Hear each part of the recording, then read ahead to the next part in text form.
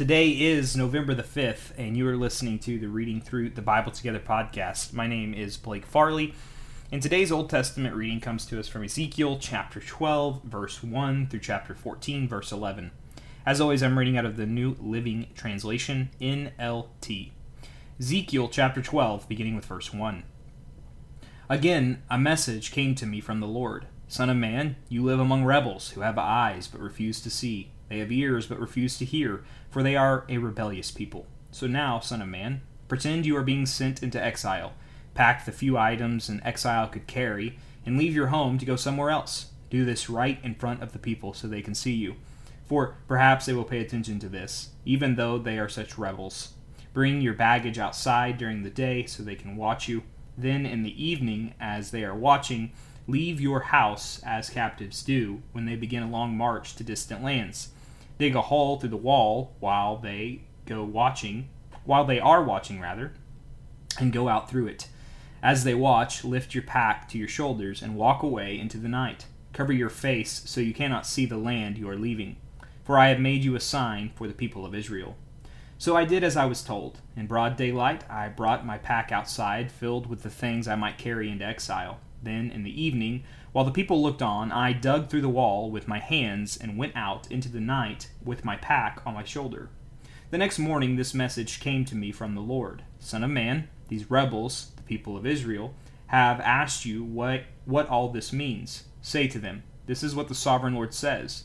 These actions contain a message for King Zedekiah in Jerusalem and for all the people of Israel. Explain that your actions are a sign to show what will soon happen to them, for they will be driven into exile as captives. Even Zedekiah will leave Jerusalem at night through a hole in the wall, taking only what he can carry with him. He will cover his face, and his eyes will not see the land he is leaving. Then I will throw my net over him and capture him in my snare. I will bring him to Babylon, the land of the Babylonians, though he will never see it, and he will die there. I will scatter his servants and warriors to the four winds, and send the sword after them, and I will scatter them among the nations. They will know that I am the Lord.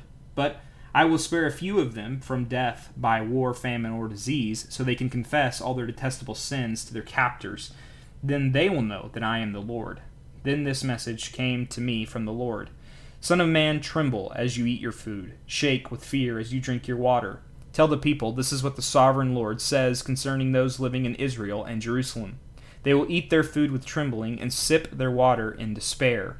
For their land will be stripped bare because of their violence. The cities will be destroyed and the farmland made desolate. Then you will know that I am the Lord. Again, a message came to me from the Lord. Son of man, you have heard that proverb they quote in Israel. Time passes and prophecies come to nothing. Tell the people, this is what the sovereign Lord says. I will put an end to this proverb, and you will soon stop quoting it. Now, give them this new proverb to replace the old one. The time has come for every prophecy to be fulfilled.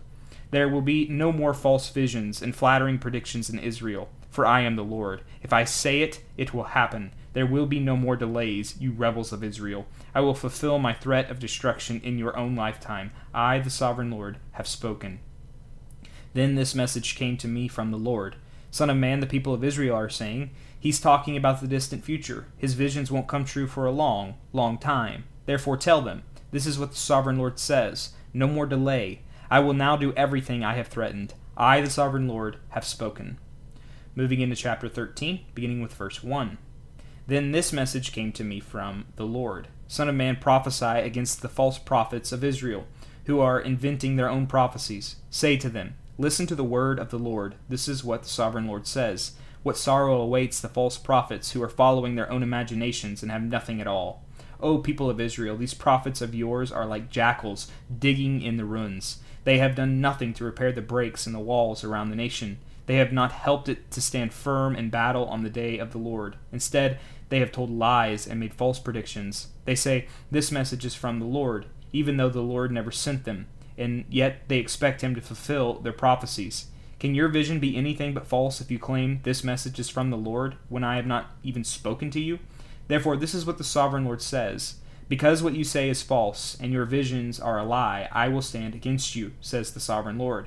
I will raise my fist against all the prophets who see false visions and make lying predictions, and they will be banished from the community of Israel. I will blot their names from Israel's record books, and they will never again set foot in their own land. Then you will know that I am the sovereign Lord.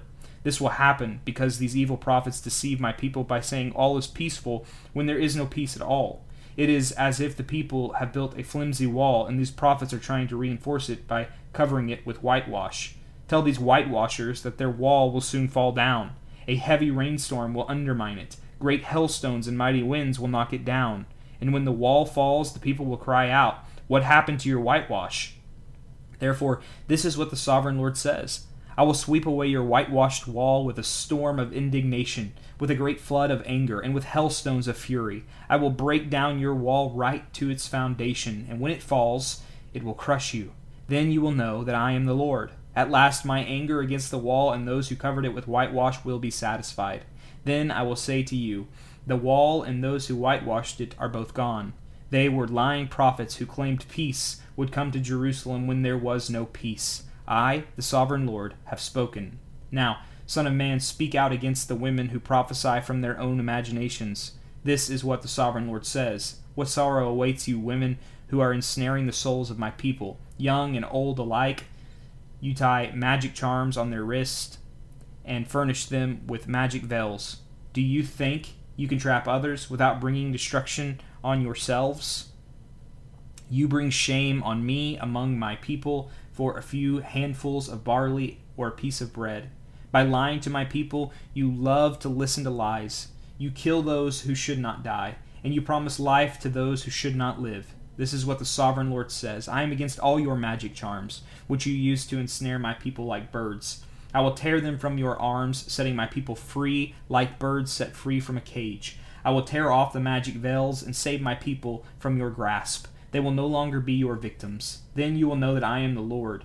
You have discouraged the righteous with your lies, but I didn't want them to be sad. And you have encouraged the wicked by promising them life, even though they continue in their sins. Because of all this, you will no longer talk of seeing visions that you never saw, nor will you make predictions. For I will rescue my people from your grasp. Then you will know that I am the Lord. Moving into chapter 14, beginning with verse 1. Then some of the leaders of Israel visited me. And while they were sitting with me, this message came to me from the Lord. Son of man, these leaders have set up idols in their hearts.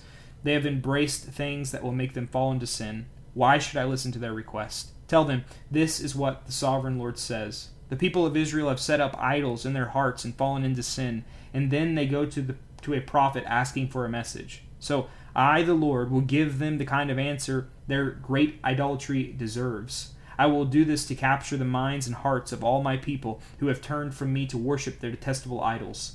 Therefore tell the people of Israel, this is what the sovereign Lord says. Repent and turn away from your idols and stop all your detestable sins. I, the Lord, will answer all those, both Israelites and foreigners, who reject me and set up idols in their hearts and so fall into sin, and who then come to a prophet asking for my advice. I will turn against such people and make a terrible example of them, eliminating them from among my people. Then you will know that I am the Lord.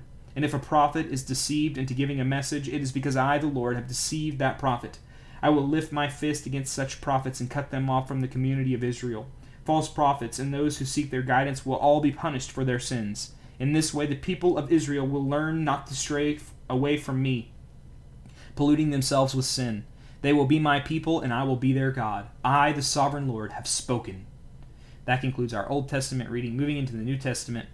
Today's New Testament reading comes to us from Hebrews chapter 7, verses 1 through 17. Hebrews chapter 7, beginning with verse 1. This is Melchizedek. This Melchizedek was king of the city of Salem, and also a priest of God Most High, when Abraham was returning home after winning a great battle against the kings. Melchizedek met him and blessed him. Then Abraham took a tenth of all he had captured in battle and gave it to Melchizedek. The name Melchizedek means king of justice, and king of Salem means king of peace. There is no record of his father or mother or any of his ancestors, no beginning or end to his life. He remains a priest forever, resembling the Son of God. Consider then how great this Melchizedek was. Even Abraham, the great patriarch of Israel, recognized this by giving him a tenth of what he had taken in battle. Now, the law of Moses required that the priests who are descendants of Levi must collect a tithe from the rest of the people of Israel, who are also descendants of Abraham. But Melchizedek, who was not a descendant of Levi, collected a tenth from Abraham. And Melchizedek placed a blessing upon Abraham, the one who had already received the promises of God. And without question, the person who has the power to give a blessing is greater than the one who is blessed. The priests who collect tithes are men who die, so Melchizedek is greater than they are, because we are told that he lives on. In addition, we might even say that these Levites, the ones who collect the tithe, paid a tithe to Melchizedek when their ancestor Abraham paid a tithe to him. For although Levi wasn't born yet, the seed from which he came was in Abraham's body when Melchizedek collected the tithe from him. So, if the priesthood of Levi, on which the law was based, could have achieved the perfection God intended, why did God need to establish a different priesthood with a priest in the order of Melchizedek instead of the order of Levi and Aaron? And if the priesthood is changed, the law must also be changed to permit it. For the priest we are talking about belongs to a different tribe, whose members have never served at the altar as priests. What I mean is, our Lord came from the tribe of Judah, and Moses never mentioned priests coming from that tribe. This change has been made very clear since a different priest, who is like Melchizedek, has appeared. Jesus became a priest not by meeting the physical requirement of belonging to the tribe of Levi, but by the power of a life that cannot be destroyed. And the psalmist pointed this out when he prophesied, "You are a priest forever in the order of Melchizedek." That concludes our New Testament reading. Moving into our Proverbs reading for the day, it comes to us from Proverbs chapter 27, verse 3. A stone is heavy and sand is weighty, but the resentment caused by a fool is even heavier. And now we will read Psalm 105, verses 37 through 45 in a posture of prayer. Again, this is the 105th Psalm, verses 37 through 45. Psalm 105, beginning in verse 37. The Lord brought his people out of Egypt, loaded with silver and gold, and not one among the tribes of Israel even stumbled. Egypt was glad when they were gone, for they feared them greatly. The Lord spread a cloud above them as a covering, and gave them a great fire to light the darkness. They asked for meat, and he sent them quail. He satisfied their hunger with manna, bread from heaven. He split open a rock, and water gushed out to form a river through the dry wasteland. For he remembered his sacred promise to his servant Abraham, so he brought his people out of Egypt with joy, his chosen ones with rejoicing. He gave his people the lands of pagan nations, and they harvested crops that others had planted. All this happened so they would follow his decrees and obey his instructions. Praise the Lord.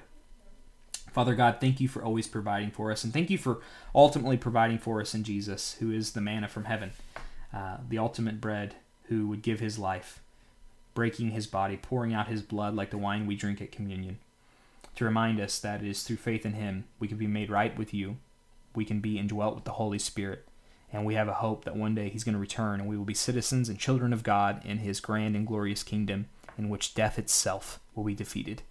Lord, we await that day, and we serve you humbly with the power of the Holy Spirit until then. It's in your name we pray. Amen.